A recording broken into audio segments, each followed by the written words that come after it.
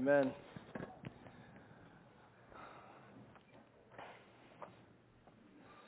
Well, there's some information that you don't want the senior pastor to find out sometimes, and especially if it's the fact that I found out it was somebody's birthday today.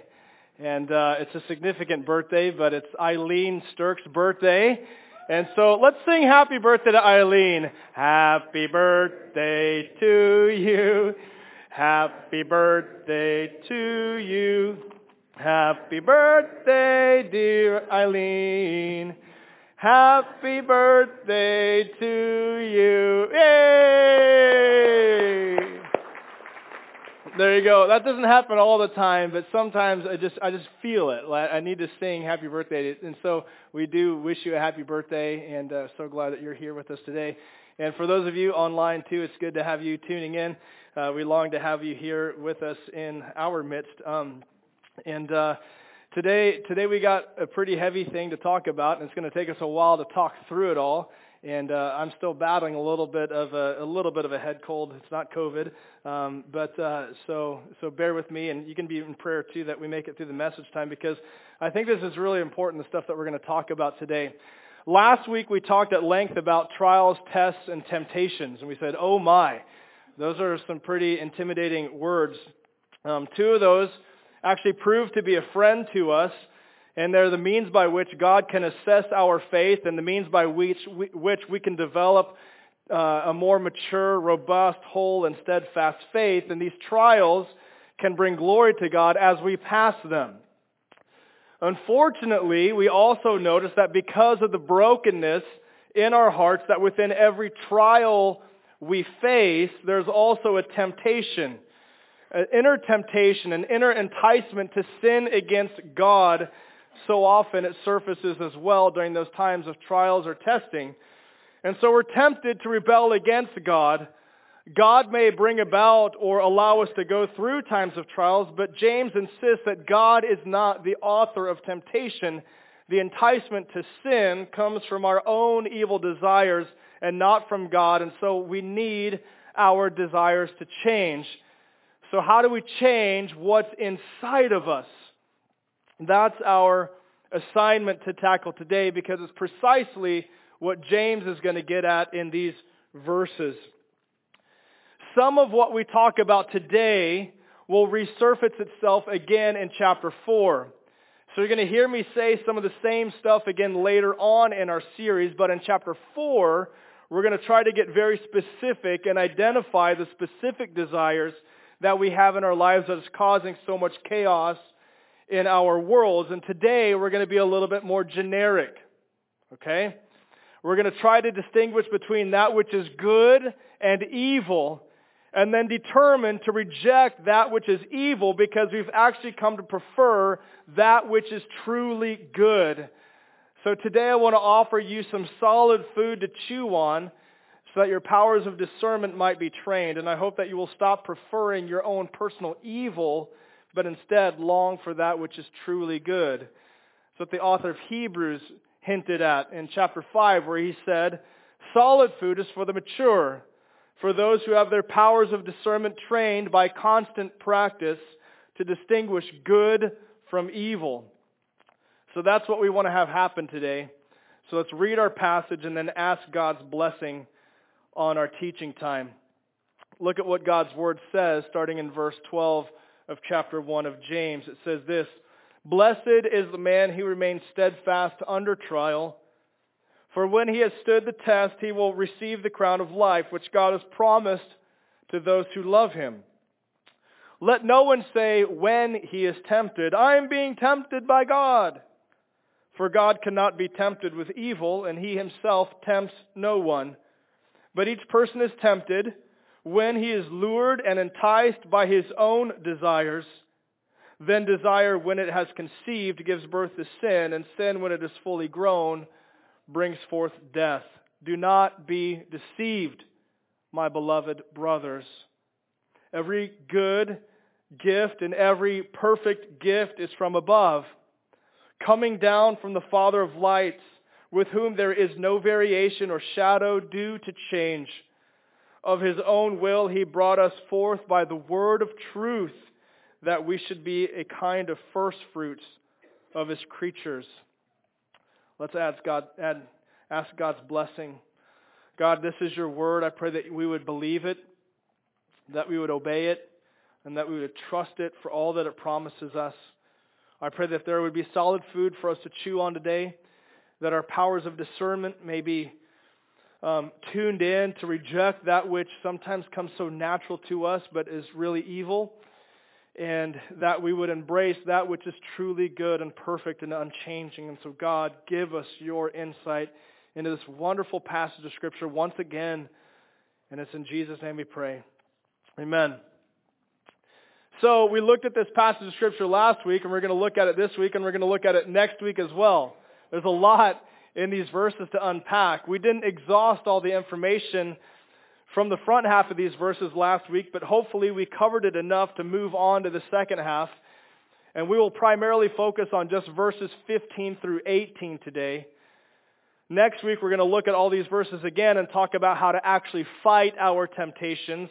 And today we're going to look at these verses and say that there's some things that we need to know, and there's some things that we need to feel. What we think and what we feel leads and ends up to that which we do. And the interplay between what we think and what we feel and what we do is really real in our worlds. So I want to talk real briefly about a word on cognition, on our thinking, because our text addresses our thinking today.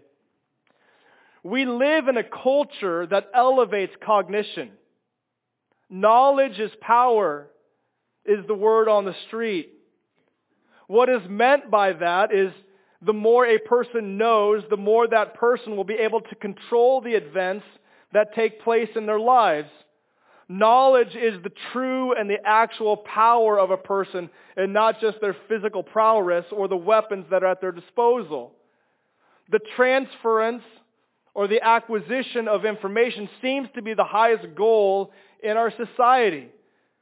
And it's a good goal, and that's why we value education so much. Knowledge is certainly powerful. In fact, there are whole secular systems of therapy that have been developed and that have been demonstrated to be helpful for overcoming some of life's challenges. Just change the way you think, and you'll change the way you feel, and it will change what you do. Your perspective might change, and you might end up feeling better. So just retrain your mind to think differently. And we're thinking, man, that sounds so biblical, right? That sounds like Romans 12:2. Paul writes, don't be conformed to this world, but be transformed. How? By the renewal of your mind. So there it is, right? It clearly says, be transformed by the renewing of your mind. And yes, we do see that in Romans 12:2. But don't forget that Romans 12:2 comes after Romans 12:1. In Romans 12:1, we see Paul's affectionate appeal to his readers. So now let's talk about affection. We talked about cognition and how important it is, but what about affections? Look at Romans 12:1. It says this, I appeal to you, therefore, brothers, by the mercies of God, to present your bodies as living sacrifices, holy and acceptable to God, which is your spiritual worship. Here, Paul appeals to the Romans. He pleads with them. He urges them. The word is parakaleo, which means to come alongside and call out.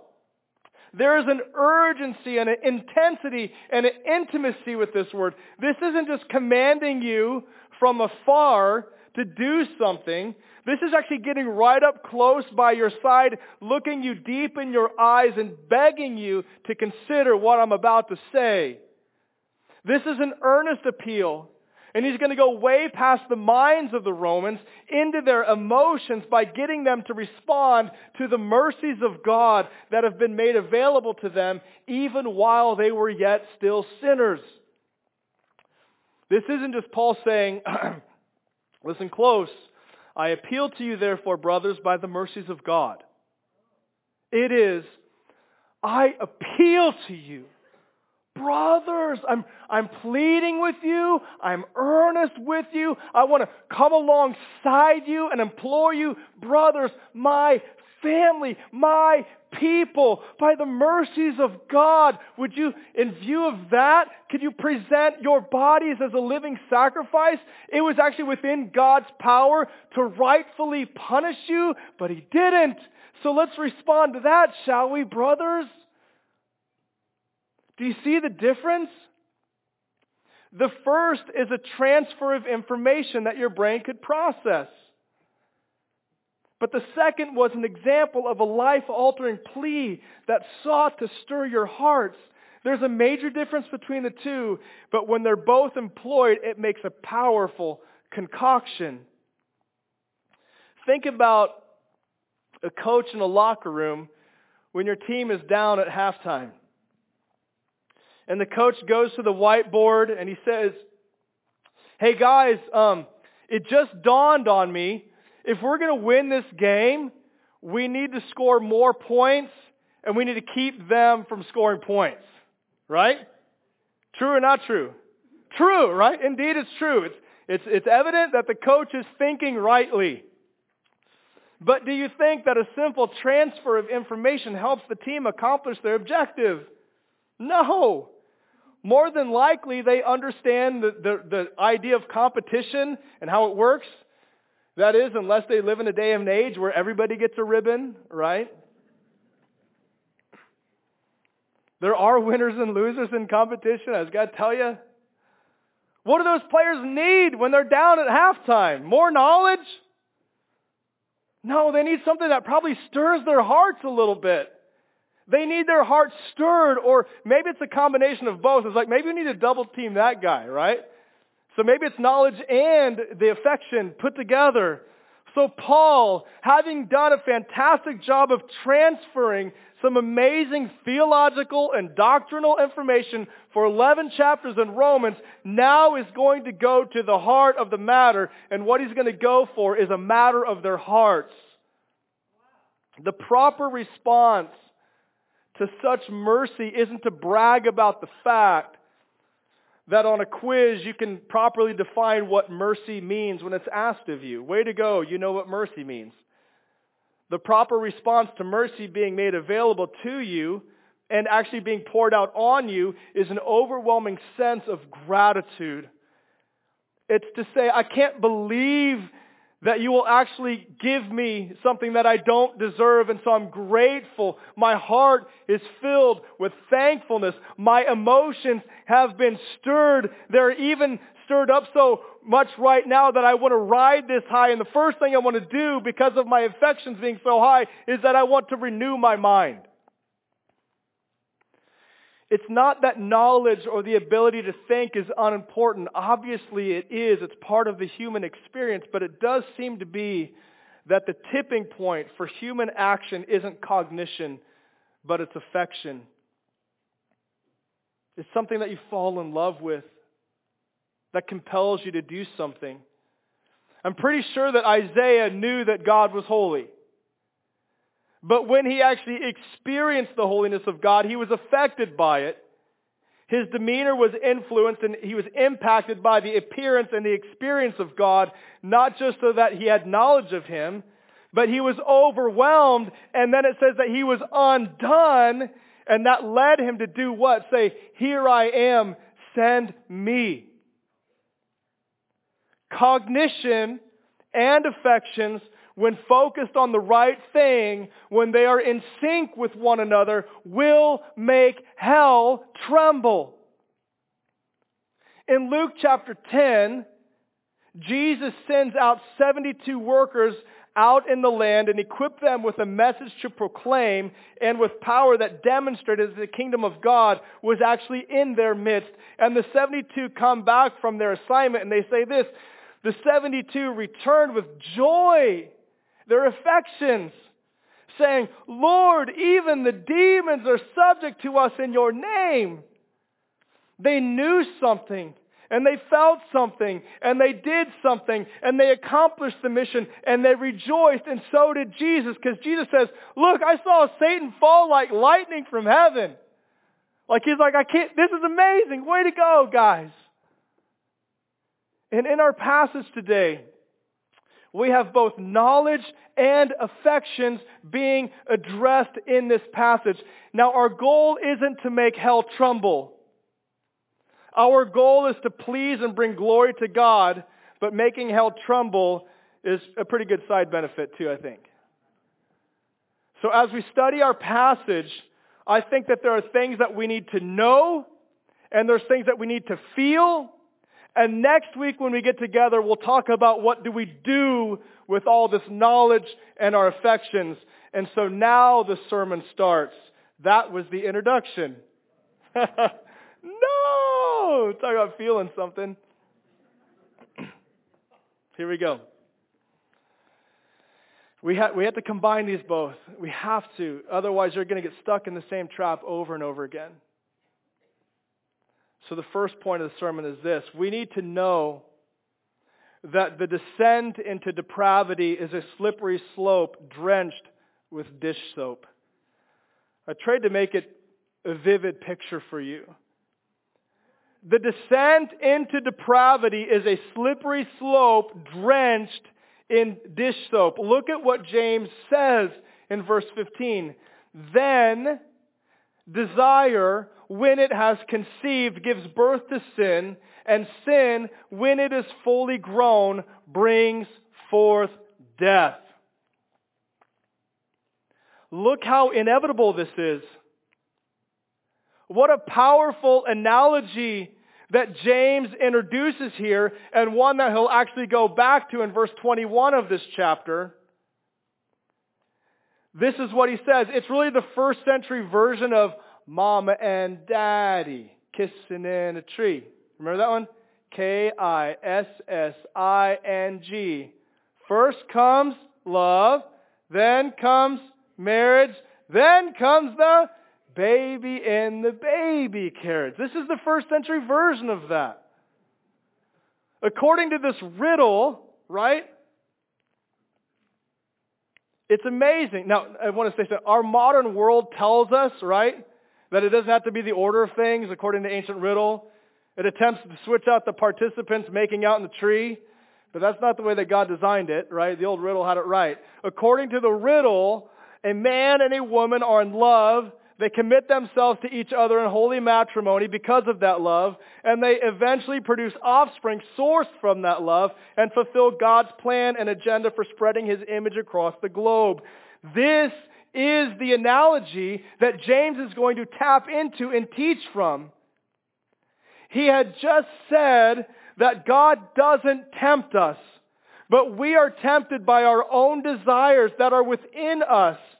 Those desires act like a seed that has the potential to become implanted, nourished, birthed, and then fully grown. And if we're talking about a baby being conceived and birthed and eventually celebrated at a graduation ceremony and launched out into the world, this is a joyous occasion. But if we're talking about a sinful desire, it's the exact opposite experience. You have just initiated a series of seriously sad, sorrowful experiences that will end in death. Instead of congratulations, it's a boy or a girl. In regard to sin, it's saying, congratulations, you ruined your life.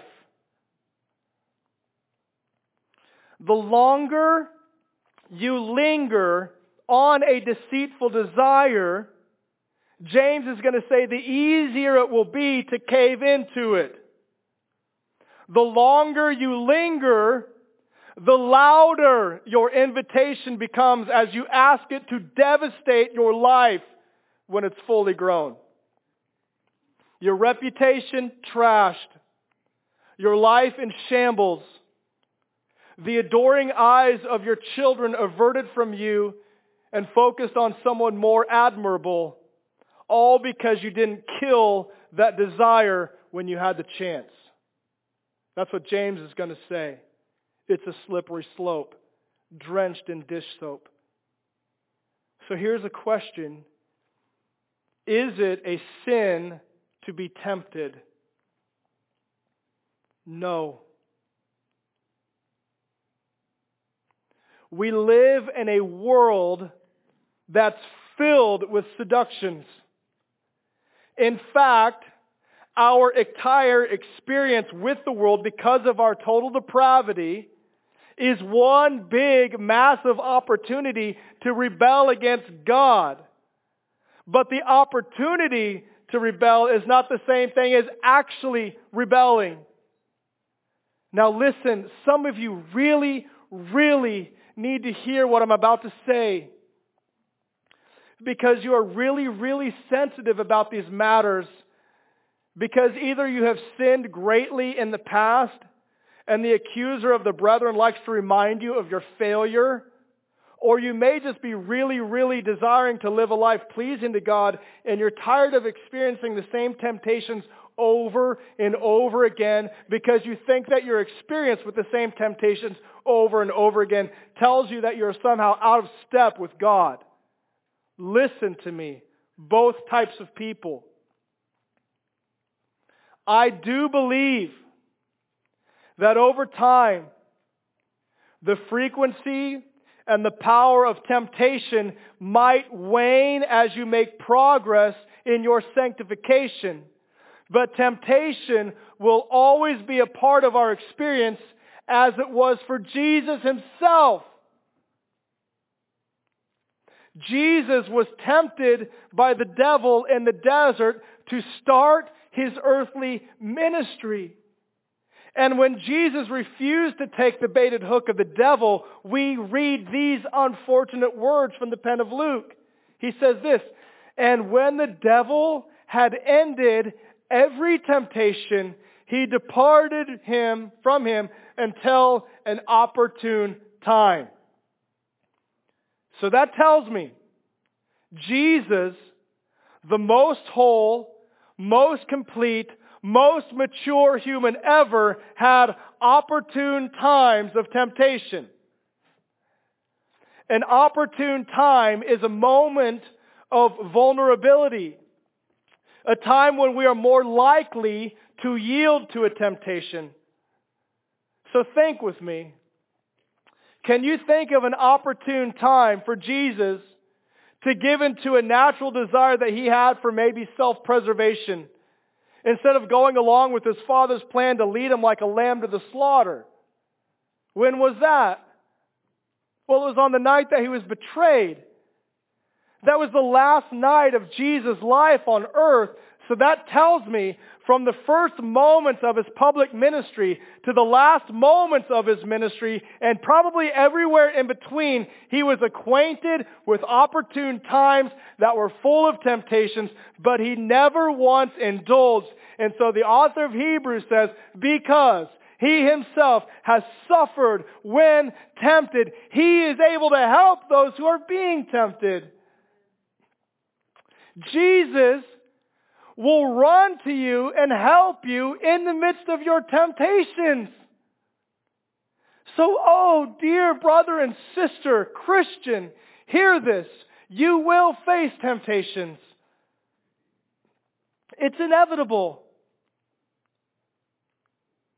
But your Christian maturity is not measured by the infrequency of your temptations, but by the infrequency of you giving in to them. Now, this is where it gets tricky, because there's an accuser of the brethren that likes to say different things, wrong things to us.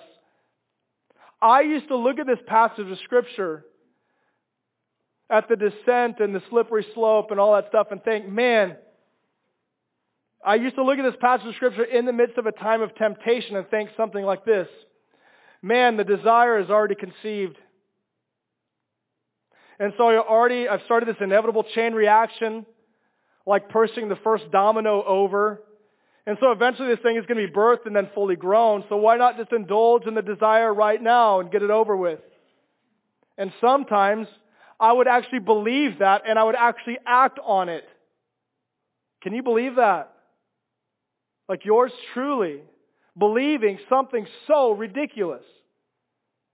Well, whose voice does that sound like? Whose voice does this sound like? Why don't you just go ahead and sin and get it over with and out of your system? Get on with the rest of your day. Just get that burden to sin off your chest by indulging instead of resisting it. Aren't you tired of fighting it? Why don't you kick back for a second? Take a load off. You've been going hard all day. It's just a little thing. No one will know. No one has to know. The next few moments aren't anyone else's concern. That's one voice that you can hear in the midst of temptation. And it might even be a familiar voice, but it's not the voice of your Savior. That is the voice of one who has come to kill, steal, and destroy. The one who came so that you might have life and have it to the fullest sings quite a different tune, because Jesus shows up in the midst of your temptation and says, unless you repent, you will perish. So turn around and come to me and find rest for your soul. You know what I need in the midst of a war taking place within myself is to find rest for my soul. And that's why Jesus says that's why He will offer that to me. My adversary is actually offering me the exact opposite.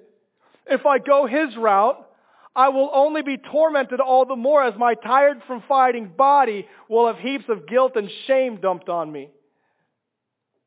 So although you and I hate being there, we end up there so often because the descent into depravity is a slippery slope drenched in dish soap.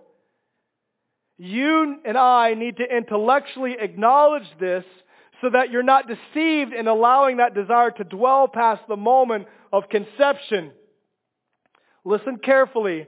This is the only time you'll ever hear me say this phrase in a positive way. My body, my choice.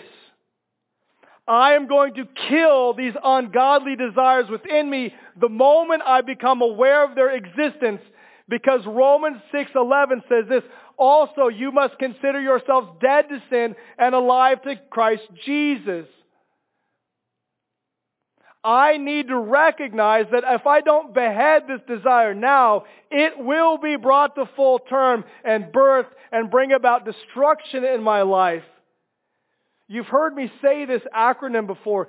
Sin is always sad. What I mean by that is sin always destroys. If you think you found some loophole in the universe where you're not going to reap burning coals on your lap and not be burned, you haven't. You've been deceived. Sin always destroys. So we must destroy it. And now that we know that the descent into depravity is a slippery slope drenched in dish soap, we won't be deceived into thinking that we can mess around at the top of the slide. And that's what James says next when he says, don't be deceived. Verse 16, he says, don't be deceived, my beloved brothers. Look at this urgent plea. He tells them something true in verse 15, but now he's going to engage their affections by appealing to his relate. It's kind of like what we hear from Paul to the Romans in chapter 12. James is going to appeal to his connected nature with his readers. He's sharing some very important news with the people that he considers very important. These are his kinsmen. This is family talk here. Verses 13 through 15 is the reality for family members, and so now he's going to challenge all of us at the family meeting to not be deceived. Think differently about all this stuff. Don't be tricked into thinking that you can get away with all this stuff and live. Don't be conned into thinking that you can get away with indulging in these dark desires. Don't be hoodwinked into thinking that God is somehow holding out on you for not allowing you to do that which comes natural to you. James is going to appeal to their intellect and their affections. He doesn't want his readers to be intellectually deceived, so he's going to appeal to them emotionally. James is going to now try to help his readers, you and I, become more enraptured with something that is truly good and perfect. Once again, the interplay between cognition and emotion needs to bubble up and spill over into action. We actually see this in the garden. If you want to, turn to Genesis chapter 3, verse 6. It's a primary passage of Scripture that we just need to be familiar with because it answers the question, why do we do what we do? In Genesis 3:6, it'll be on the screen as well, but I'd love for you to have it marked in your Bible. We get this account. So when the woman saw that the tree was good for food, and that it was a delight to the eyes, and that the tree was to be desired to make one wise, she took of its fruit and ate. And she also gave some to her husband who was with her, and he ate. The problem with Eve wasn't a lack of information. There was a lack of affection for the right thing. Look at this language. It's all emotive language. Good, delight, desire. These are words that have power in them.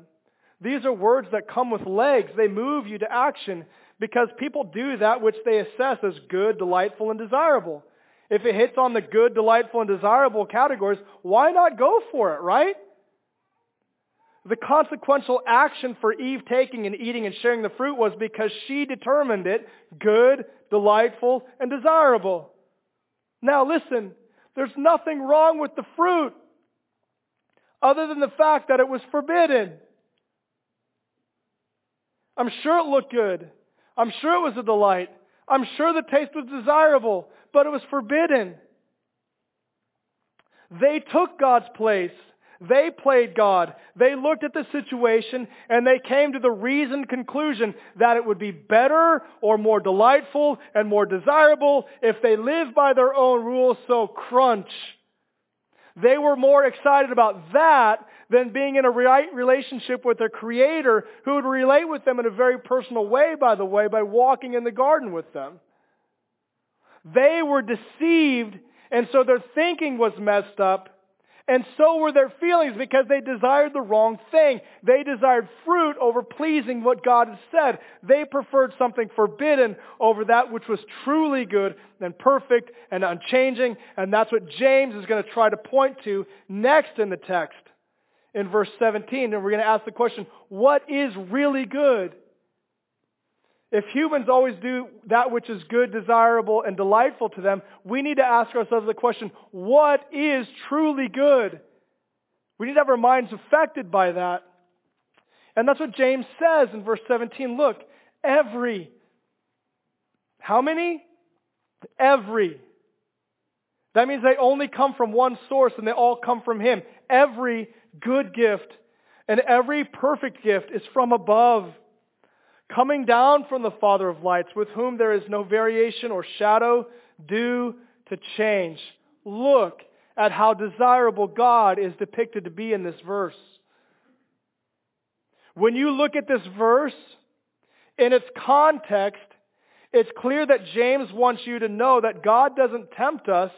That would be bad. Rather, He's the one who gives good gifts and perfect gifts to us. And that reality will never change because He will never change. He will constantly extend to you that which is good, and He will constantly extend to you that which is perfect. James is telling us that we can trust Him always to supply every good thing to us, especially in our time of need. We can trust Him to provide a perfect gift even during times of temptation. And so we remember what Paul wrote to the Corinthians. No temptation has somehow overtaken you that is not common to man. That's what it's like to be a human, to live in a state of constant temptation. All these opportune times for us to rebel against God. But God is faithful. And He will not let you be tempted beyond your ability. But with the temptation, what's that faithful God doing? He's providing the way of escape, that you may be able to endure it, that opportune time of temptation. A lot more on this next week. Do you know what's really good? Listen. When you're in the midst of being dragged away and enticed and rapidly descending into the depths of your own personal depravity at lightning speed, you know what's good? An eject button. You can abort the mission. and not give in to the temptation that will bring about a massive destruction in your life. And God says, I will always provide that for you. I will never not be there. He's reliable. He's dependable. He doesn't dance around like the shifting shadows on the landscape as the sun parades across the sky. The spotlight of God's countenance is always and ever on you, even in the midst of your temptation. And He says, look, I'll make myself available to you at all times. That is good. Have you ever been on a boat when the waves were really tossing you about, or maybe you just, I don't have my sea legs and I don't like even being on any boat, right? Do you know what feels good? Is when you step out on solid ground. Or have you ever ridden a carnival ride that looked cool, but when you got on it, you realized it wasn't as cool as it looked? And you just couldn't wait to get off this crazy thing and survive? The moment you step on solid ground feels what? Perfect. The crazy motion has ceased. I might still feel it in my bones, but at least my reality's changed. It's ceased, and I'm on a firm place that won't shift. We are in need of something that is sure and steady and fixed and firm. We need to be anchored to something that is incapable of being removed. We need to find ourselves connected to something bigger than ourselves or our tempting circumstances or our own natural tendencies to want the wrong thing. We need something that doesn't shift with the passing of time. Well, what could that be? And how do we connect ourselves to it? Well, the it isn't an it. It is a He. And He is the dependable, faithful God who gives good and perfect gifts. And speaking of gifts, if you feel like somehow God has held out on you, the preeminent good gift that He has given to us is found in verse 18. What is the preeminent good gift that was given? I hope this is life-altering for you. Pay attention to the last 3 minutes of this message. Because James is going to point to the good and perfect gift that He has given to each and every one of you if you know Him as Savior. That means if you've repented and you've listened to His voice and turned from your sin. Because James says this, of His own will, He brought us forth by the word of truth, that we should be a kind of first fruit of His creatures. Wow. People, listen, I'm telling you, this verse could change your life. Listen to this. Instead of being at the top of a slippery slope drenched in dish soap that's going to lead to your destruction and depravity, instead of you and your evil desires bringing about your death and destruction, God has brought about your regeneration according to His own will by His authoritative voice, like when He said to the dead body of His friend Lazarus, who had been rotting away for 4 days in the tomb, Lazarus, come forth. The grave clothes unbound him and he stepped out a new man. And that was given to Lazarus. That's what has been given to us. He has rebirthed us. What a good and perfect gift.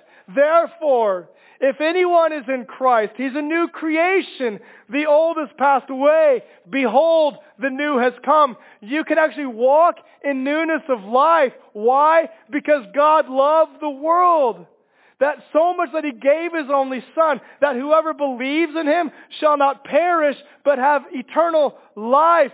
See what kind of love the Father has given to us, that we should be called children of God, and so we are.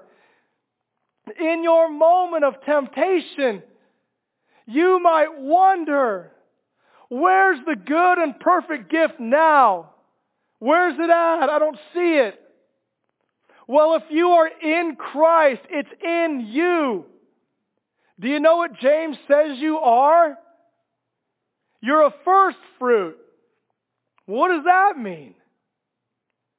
That means the sacrifice of Jesus began the redemption and renewal of every part of the fallen creation. And you know what He's doing? He's starting it with you. You are not just at the mercy of your former manner of life. You are a first fruit. You are born again. Do you not know that God's temple and that God's Spirit dwells in you? You are that temple. So listen to the last paragraph. You are much stronger than the devil says you are. And you are much wiser than you think you are. So don't allow yourself to be deceived.